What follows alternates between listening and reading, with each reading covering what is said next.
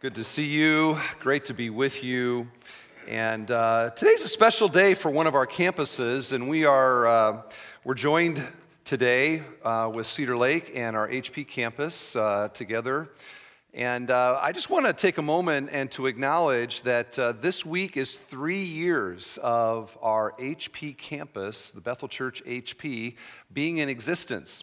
And what a wonderful thing God is doing at that campus, and it just continues to flourish and grow. We're so thankful for Pastor Dan and his leadership there. And so on behalf at least of the Crown Point campus, and why don't we have the Cedar Lake campus, and HP, if you want to clap for yourselves, you can.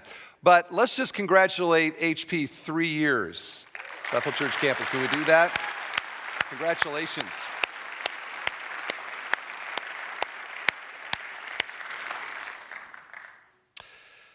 All right, let's get into God's Word together. And one of the things I've noticed about swimming pools is that most swimming pools have a shallow end and they have a deep end.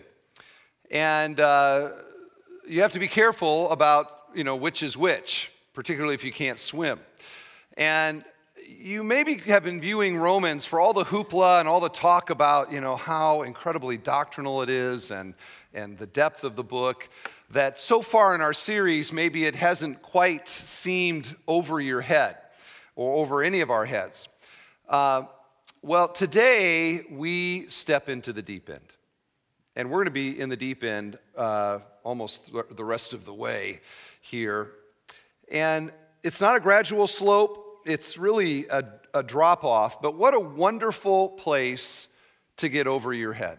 The gospel of Jesus Christ, and to realize that these are things that God wants us to understand. He did not include it in Scripture because He didn't want us to understand it. He included it because He does. And so, as we get into our time here, we are beginning now a section, a series. I explained when we began Romans that really we're going to have a series of mini-series within the series, and today we begin this larger mini-series entitled The Gospel and Our Misery. And this is going to take us through chapter 3, verse 20. Now, today's message within this series is entitled The Majesty of God and the Misery of Man. Okay, the Majesty of God and the Misery of Man.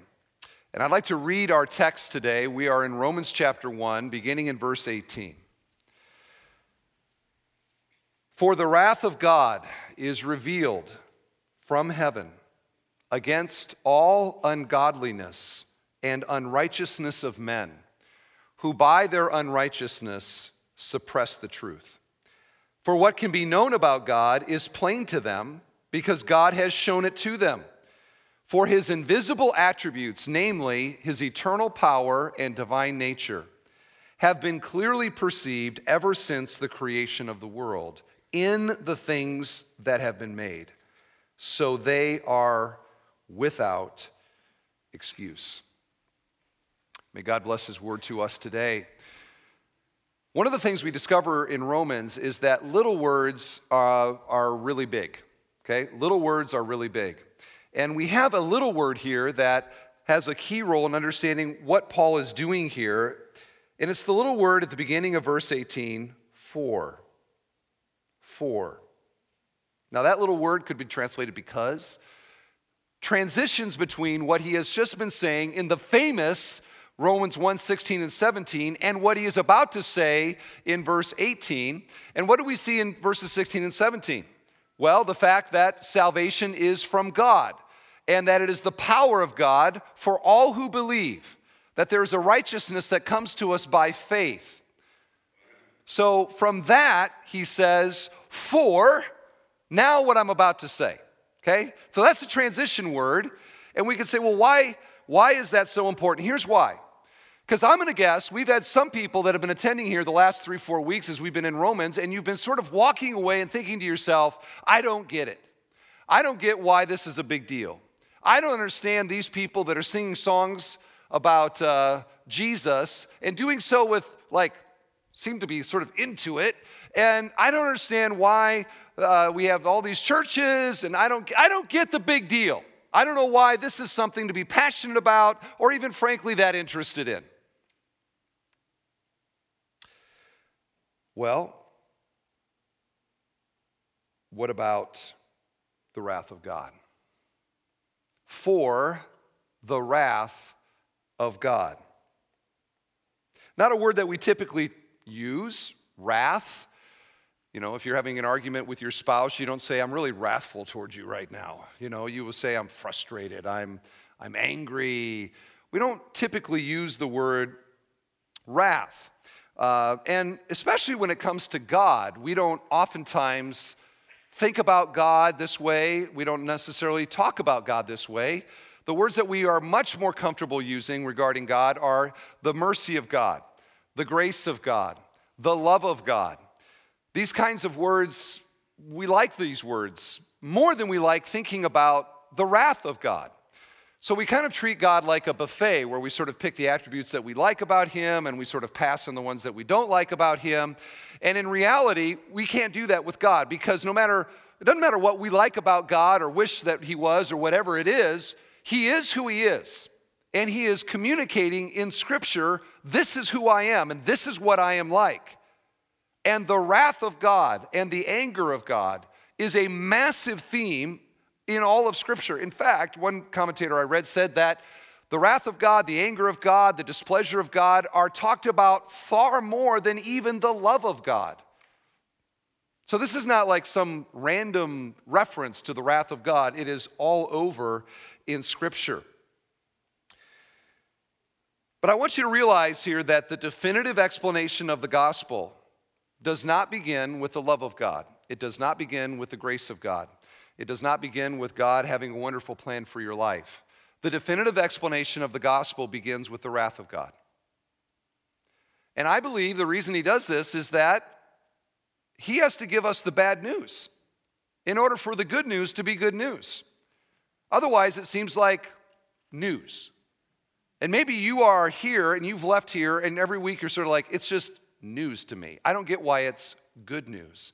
I'm going to say today, biblically, that it's because you have no idea about the wrath of God and what that means for you forever. He begins with the wrath of God, and so will we now as we try to understand what is he saying here. What is God's wrath? And as we think about the wrath of God, one of our challenges is that we want to put a human definition to a divine quality. And so we think about anger, for example, and we think about times that we've been angry or people have been angry with us, and we say that's the way that God is angry. No, because human anger always, 99.9% of the time has something to do with me. Okay, it's selfish, it is prideful, it's human anger. We have never been exposed to pure, holy wrath. But that's what God's wrath is. Here's some definitions that some people have given of the wrath of God. Personal indignation towards human sinfulness. Here's another one. The wrath of God is not, of course, an emotional rage, but a steadfast and absolute opposition to all that is evil. It is essential to the character of God. Schreiner says, it is holy and righteous response to those who do not worship and esteem him as God. Now here's the best one because it's mine. God's justice, maintaining God's glory by defending God's holiness. God's justice, maintaining God's glory by defending God's holiness. And we see this in the rest of the verse. Go back to verse 18. For the wrath of God is revealed from heaven against all ungodliness and unrighteousness of men who by their unrighteousness suppress a truth. There is something in the sinfulness of mankind that is suppressing a truth of some kind. Now we're going to get into what that truth is in a moment. But to see here that God's justice and wrath against sin is a kind of statement of his own infinite worth. I mean, why else go to the trouble really. If you think about the story of redemption, why go to all the trouble of everything that's described in the Bible if you are God and you owe man nothing?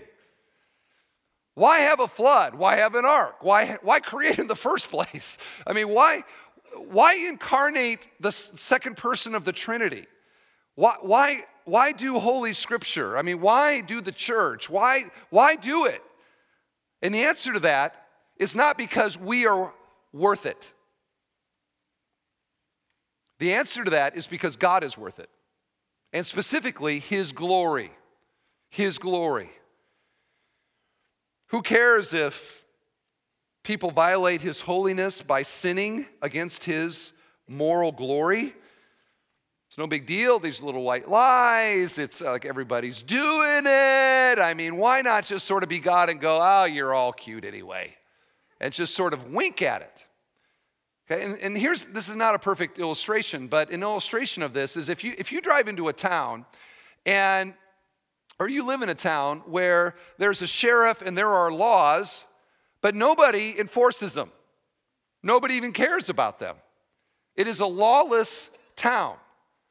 What do you know about the value of the law? In that town, it's not worth much because nobody cares that justice is being applied according to the standard of the law.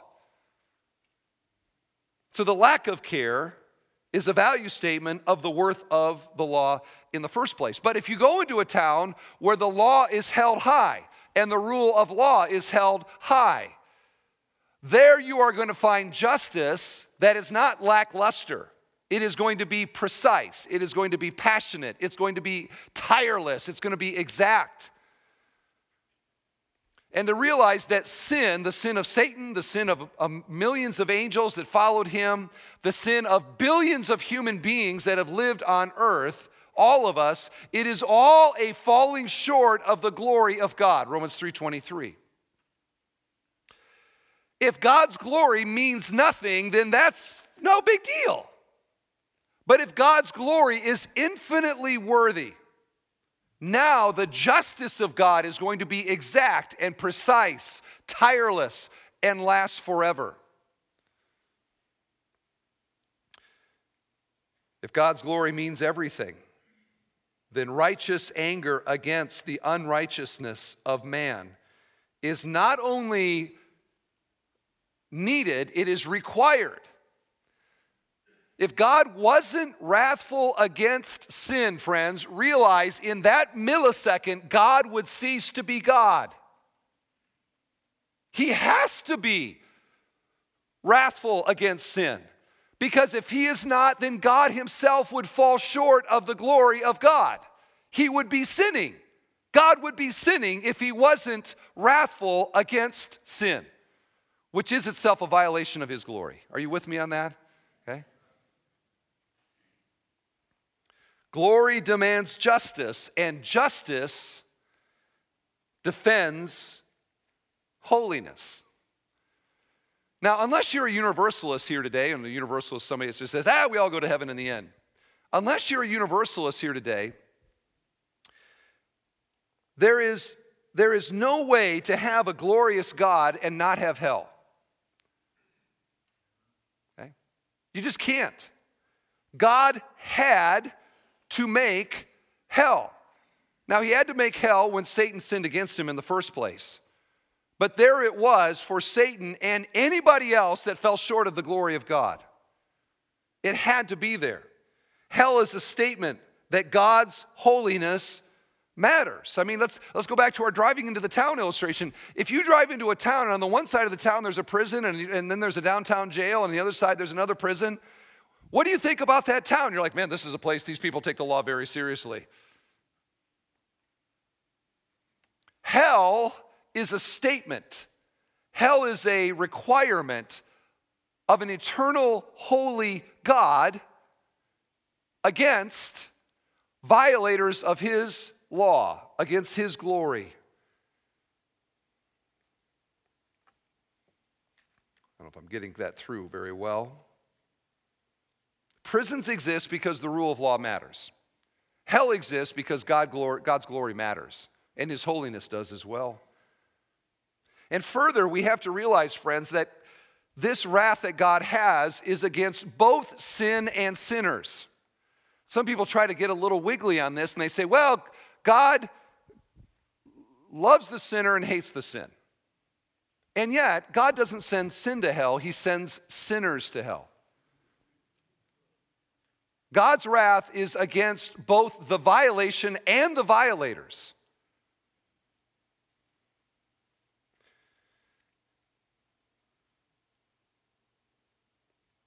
Now, time doesn't allow me to talk about how God can be wrathful and loving at the same time. But we affirm that. We'll get into that more maybe later on. If you've been a parent, you can understand this in some part because you can both love your children and be incredibly angry at them at the same time. And the parents said, amen. So Paul here isn't saying, God's mad at you for what you've done, but don't worry about it because he loves you and has a wonderful plan for your life. No. God's plan for sinners who are not under his grace is hell forever, and that doesn't sound wonderful to me. God is angry with sinners and their sin. And we have to begin at this point because if we don't understand the wrath of God, we're never going to understand how Jesus' death could be, and this is a big word, propitiatory or anger satisfying. If God's not angry with us, then why did Jesus have to come and die on the cross in the first place? If God's just benevolently loving towards all of us and we're all saved in the end, if there is no wrath. God is angry with sinners and their sin. Why did the sky grow black as Jesus hung on the cross? The wrath of God. Why did Jesus cry out as he hung on the cross, my God, why have you forsaken me? And the answer to that is the wrath of God against sin. The wrath of God is revealed from heaven against all unrighteousness. And so there is a basic question in Romans. Are you under the wrath of God or are you under the grace of God? And Romans is going to keep sticking our nose in that basic same question over and over again. And maybe I can ask you here today, as you sit here right now, are you under the wrath of God or are you under the grace of God? Which will it be for you forever? Life or death? Love or wrath? Heaven or hell? Now, verse 18 ends with this curious little clause regarding sinful humanity that he's going to unpack through the rest of the chapter, and we're spending like 4 weeks on chapter 1, okay? Or more, I don't know, but we'll see, okay? So, who suppress the truth? Really? Like, exactly what truth are we suppressing? I didn't wake up in the morning today and say, today I'm going to suppress the truth. No, I don't. What are you talking about here? Well, it is the truth about God that is seen in the world. And he unpacks that now, wherein he says this, for what can be known about God is plain to them. The them is the sinners in unrighteousness, because God has shown it to them. For his invisible attributes, namely his eternal power and divine nature, have been clearly perceived ever since the creation of the world. In, notice, little word, in the things that have been made. And the conclusion now, he says, is so that they are without excuse. So what Paul does here is he anticipates the question that these Roman Christians, or any of us, would have based on what he has just said about the wrath of God, to say, hey, how can I know that I'm under the wrath of God? Like, that seems completely not fair to me. I'm just living life, I'm doing my thing, and you're telling me that, like, the wrath of God is on me and I'm going to experience this forever? It doesn't seem fair unless God was telling me about it. And now Paul, anticipating that protest, says that God made it plain and has made it plain by creating trillions of reflections in creation of what he is actually like. Now, this is often known or talked about theologically as natural revelation. And to realize, here's a little quick excursus here on Revelation, to realize that God has communicated to us in really three basic categories. The first one is the one we're talking about, natural revelation, where God makes physical things that are invisibly true about him. The second area that God has revealed is in the Word, okay, the Word of God, this special revelation, written revelation. The Bible is God speaking to us. I do this a lot when God is talking to us through the Bible. And the third one is simply his Son. How has God talked to us? The world, the Word, and his Son. And Jesus is the exact representation of his being, Hebrews 1 says. Now, how does God exactly speak to us through creation? And what do we learn about God? And to realize that God is spirit, okay? God is spirit. Creation is physical, okay? God is not a part of this creation. There are people that believe that. These are pantheistic religions like Buddhism or Hinduism would say that God is somehow in his being a part of this creation. No. God created this entire universe as a separate reality from him. He transcends it, he oversees it, he empowers it, but it is not God. So how does God communicate to us? Well, what we find in creation is that this universe, in the galactic level and in the atomic level and everything in between, is one massive, visible reflection of God's invisible nature. Okay? It's one massive reflection or a self-portrait of God. Here's some other verses that talk about this famously. Psalm 19. The heavens declare the glory of God, and the sky above proclaims his handiwork. Day to day pours out speech, and night to night reveals knowledge. There is no speech, there are no words whose voice is not heard. Or to say it this way, there's no place in the world where this language is not understood. God in creation. Here's Isaiah 6. And one called to the other and said, Holy, holy, holy is the Lord of hosts. The whole earth is filled with his glory. So how does this work exactly? How does God speak to us? Well, I'm going to illustrate it this way. Okay?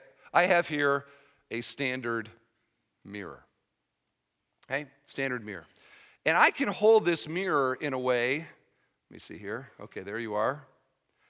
I can hold this mirror in a way where I can see you. Okay, there's the godly people in the front of the church.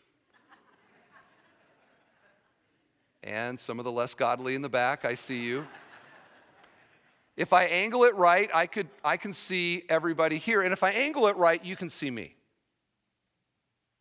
So I can say, hey, look, I see you. And it would be true. I see you. But a mirror, which communicates sight, is woefully inadequate to communicate the wholeness of a person, right? So I could say, I see you, but you're smaller in here than you actually are. You're two-dimensional in here. You're three-dimensional out here. I can't get a sense of volume and weight. I can't get a sense of height necessarily. I can't see your internal organs. I can't tell your intelligence. I have no sense of your life experience, your dreams, your passions. So I can see you in a limited way, but I can't see you in totality because of the limitations of a mirror. So it's really effective. Many of you have these at home. But it is not sufficient for the totality of who somebody is. Are you with me? Okay? A mirror. This universe, by God's design, is billions upon billions of reflections of what he is like. Now, not the totality of what he is, but we can accurately say in creation to God, I see you. And there are certain things about God that are evidently able to see in this created order. Now, here's where it gets a little sticky. Because Paul says here that we perceive what God is like in creation. We perceive it. Now, how do we do that? How do we perceive God's nature? And Paul here highlights two aspects of God's nature that are seen in creation: his power and his divine nature. So, at the very least, his power and his divine nature, for an image bearer living in a world with the sky and mountains and oceans and all the things that are in it, we at least can see that he is there, his divine nature, and the amazing power of God to create a universe of this scale, complexity, and beauty. Now, to help you with that, watch this. I would suppose on one level you could, right now, if I said, what do you see? You'd say, well, it's thunderstorms and water and sky.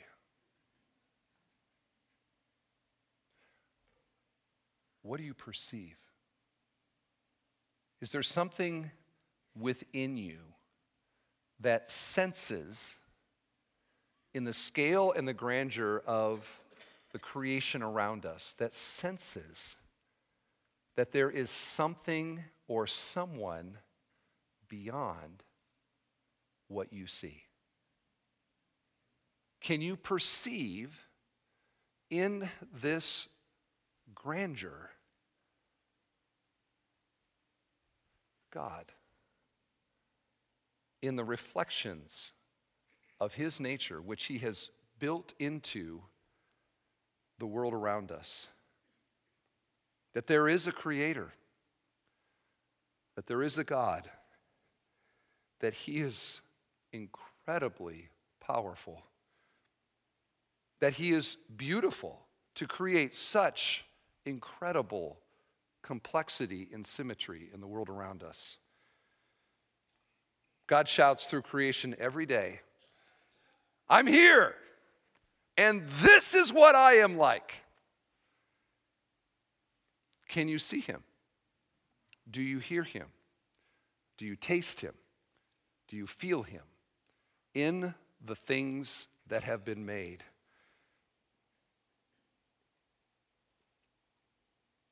Paul says there is so much of God in the reflections in the world around us that men are, notice the text, without excuse.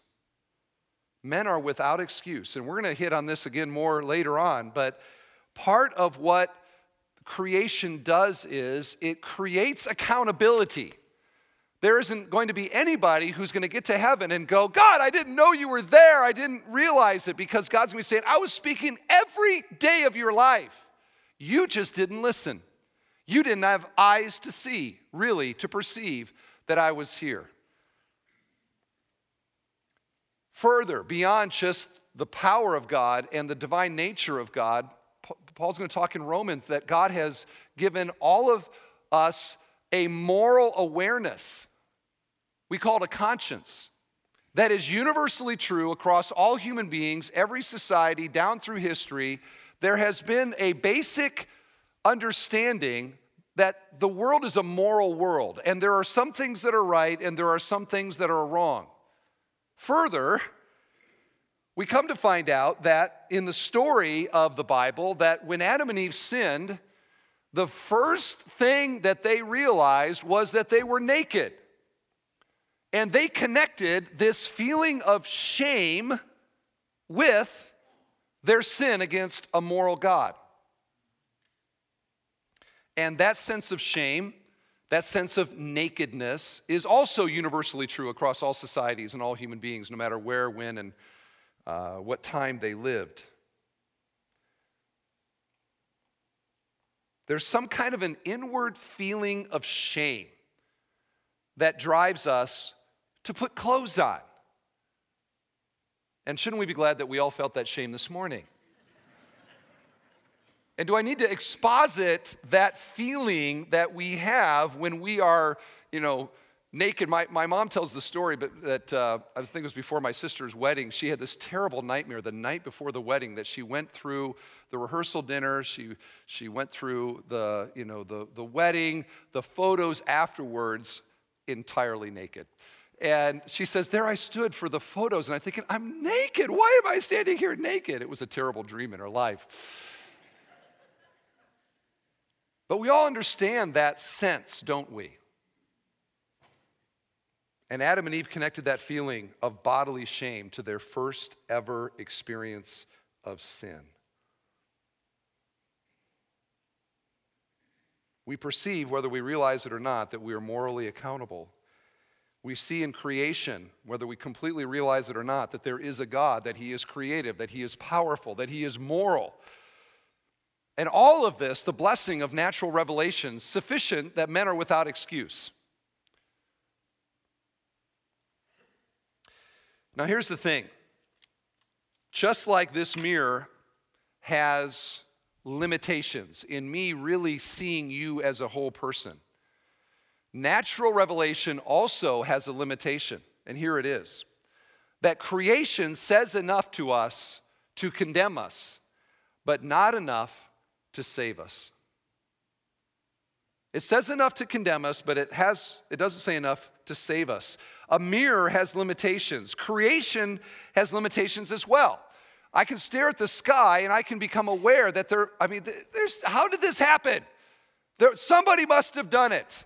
There must be some God, some greater being that made all of this. And I can study, biology or some other ology that helps me see into the fabric of, the leaf or the, pollywog or whatever it is and go, there's just no way chance and time would do this. There's got to be a creator. But I can stare at the stars all that I want, and I will never come to the conclusion on my own that God has a son named Jesus who died on the cross for my sins and was resurrected on the third day. I'm not going to get that. For me to get that, I need another kind of revelation. I need the Word of God. I need the gospel somehow to come into my hearing so that I can respond in faith to the one message that saves. And Paul he's building this case not only for what the gospel is, but for the need of the gospel to be proclaimed in all the world. He's going to say this in Romans 10. Faith comes by hearing, and hearing by the Word of God. Faith doesn't come by looking at the stars. It comes by the hearing of divine revelation in the gospel about Jesus. He goes on to say, how beautiful are the feet of those who preach good news. These verses have launched missionaries into remote places. Why? Because if they don't hear, they won't be saved. Which leads really to this question, and I wrote in my First Thessalonians, if you got that, and if you don't get them, please sign up for these emails that I send out. I wrote to you and I said, we're going to address a question that we get often. What about the Aborigine? What about that remote tribe person who nobody, they live their whole life, they never hear about Jesus? Are you saying that they also fall under God's condemnation, that they also are accountable to God forever? Now, this is a difficult question, okay? But there are things that the Bible teaches here that help us. Here's one. The Bible teaches us that we are accountable to God for the light that we've received. For the light that we've received. So, for example, Jesus says it would be better if Judas had never been born than to betray the Son of God. He says in Matthew 10:15, it would be better to have been a citizen of wicked Sodom and Gomorrah than to be a citizen of one of the towns that his disciples goes into and preaches the kingdom of God. Okay? Better to be a homosexual living a blatantly wicked lifestyle in Sodom than to be a Jew who goes to the synagogue and hears the truth from one of the disciples and rejects it. And we find that God holds us accountable to the light that we've received, and that there are degrees of punishment based on the level of light that we rejected in our life. So while there is hell, there are different degrees of hell. Now here's the sobering news today. What you have heard simply by being in church today places you in the highest level of accountability to God forever. You have heard more truth that can save you by being here today than that Aborigine who never hears the truth. All he has is creation. All he has is a sense that there's a higher being. And he maybe realizes that that higher being is a moral being and tries to live a relatively moral life. But you today at least, maybe this is your very first time ever hearing it, but today you have heard that Jesus is the Savior of the world and salvation comes by faith alone in him.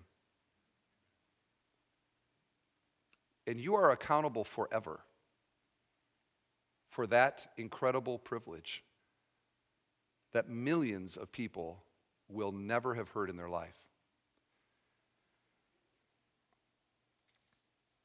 You have the opportunity today for that inward perceiving of God to lead you, your spiritual GPS, to lead you by that light to a personal faith and a receiving of salvation through Christ. You have that opportunity today. They don't have that opportunity. And you are accountable for that to God forever. So better to be an Aborigine who never heard the gospel than to be you if you reject the truth. Better to be a remote tribesman in Ecuador than to be you forever if you suppress the truth. And me as well. So what should you do, my dear friend? If right now you're not at a point where you can say, I can't say I'm going to follow Jesus right now. I'm just not there. Yet there's something inside of you that tells you that you are accountable for your life. You have a sense that there is a God. And you feel the weight of some responsibility to God, and you fear that heaven and hell are real. What should you do? Friend, let me ask you this question. Why did God put trillions of reflections in the world around us? Why did he do that? He did it because he wants you to know him. Why else go to the trouble? Why else do all of this stuff? Why do it unless God wants you to know what he is like? And for that knowledge to lead you to some place, and I'm here to tell you right now where that someplace is. It is to the cross of Jesus Christ. And for you to realize the God who made the world and is wrathful against sin loved us in Christ. And that all who put their faith and trust in him for salvation are no longer under the wrath of God, but are under the grace of God and the love of God forever. Or to say it this way, God wants to save us. He wants to save us. In a few verses, chapter 2, verse 4, he's going to say, God's kindness is meant to lead you to redemption, to repentance. Okay? He doesn't put all of these up to condemn us. He puts all of these up to save us. It's like my girls. Their favorite game is hide and seek. I got a 4-year-old, if you don't know, I got a 4-year-old daughter and a 2-year-old daughter. So when I come home, I'm like, Daddy, yeah, let's play throw, let's play hide and seek. So we play a lot of hide and seek in our house. And now they're getting a little older and they're actually getting kind of crafty with it, okay? But early in our experience of hide and seek, I would say, okay, Dad's gonna go count and you girls go hide. So off they go to hide. And 1, 2, 3, 4, 5, 6, 7, 8, 9, 10, ready or not, here I come. And I'd come around the corner like, fee, fi, fo, fum, that kind of, Daddy's coming, where's the girls? Where are they hiding? I'd wait about half a second and I would hear, we're over here. Or they're like, they're making sounds, making noise.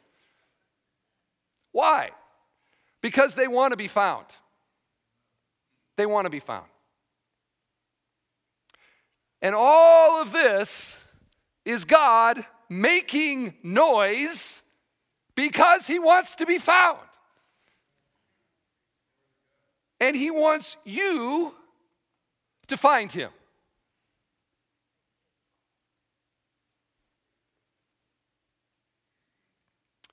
And if not, we go back to the verse.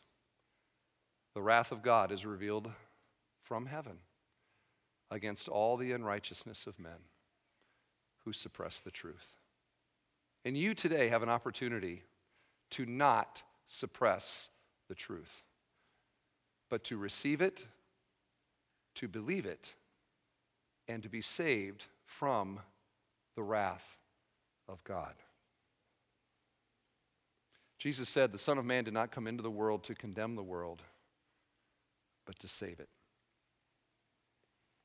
And so the plan of God is to go from magnificent mirrors to genuine faith and trust in Jesus, who died to satisfy God's wrath against your sin.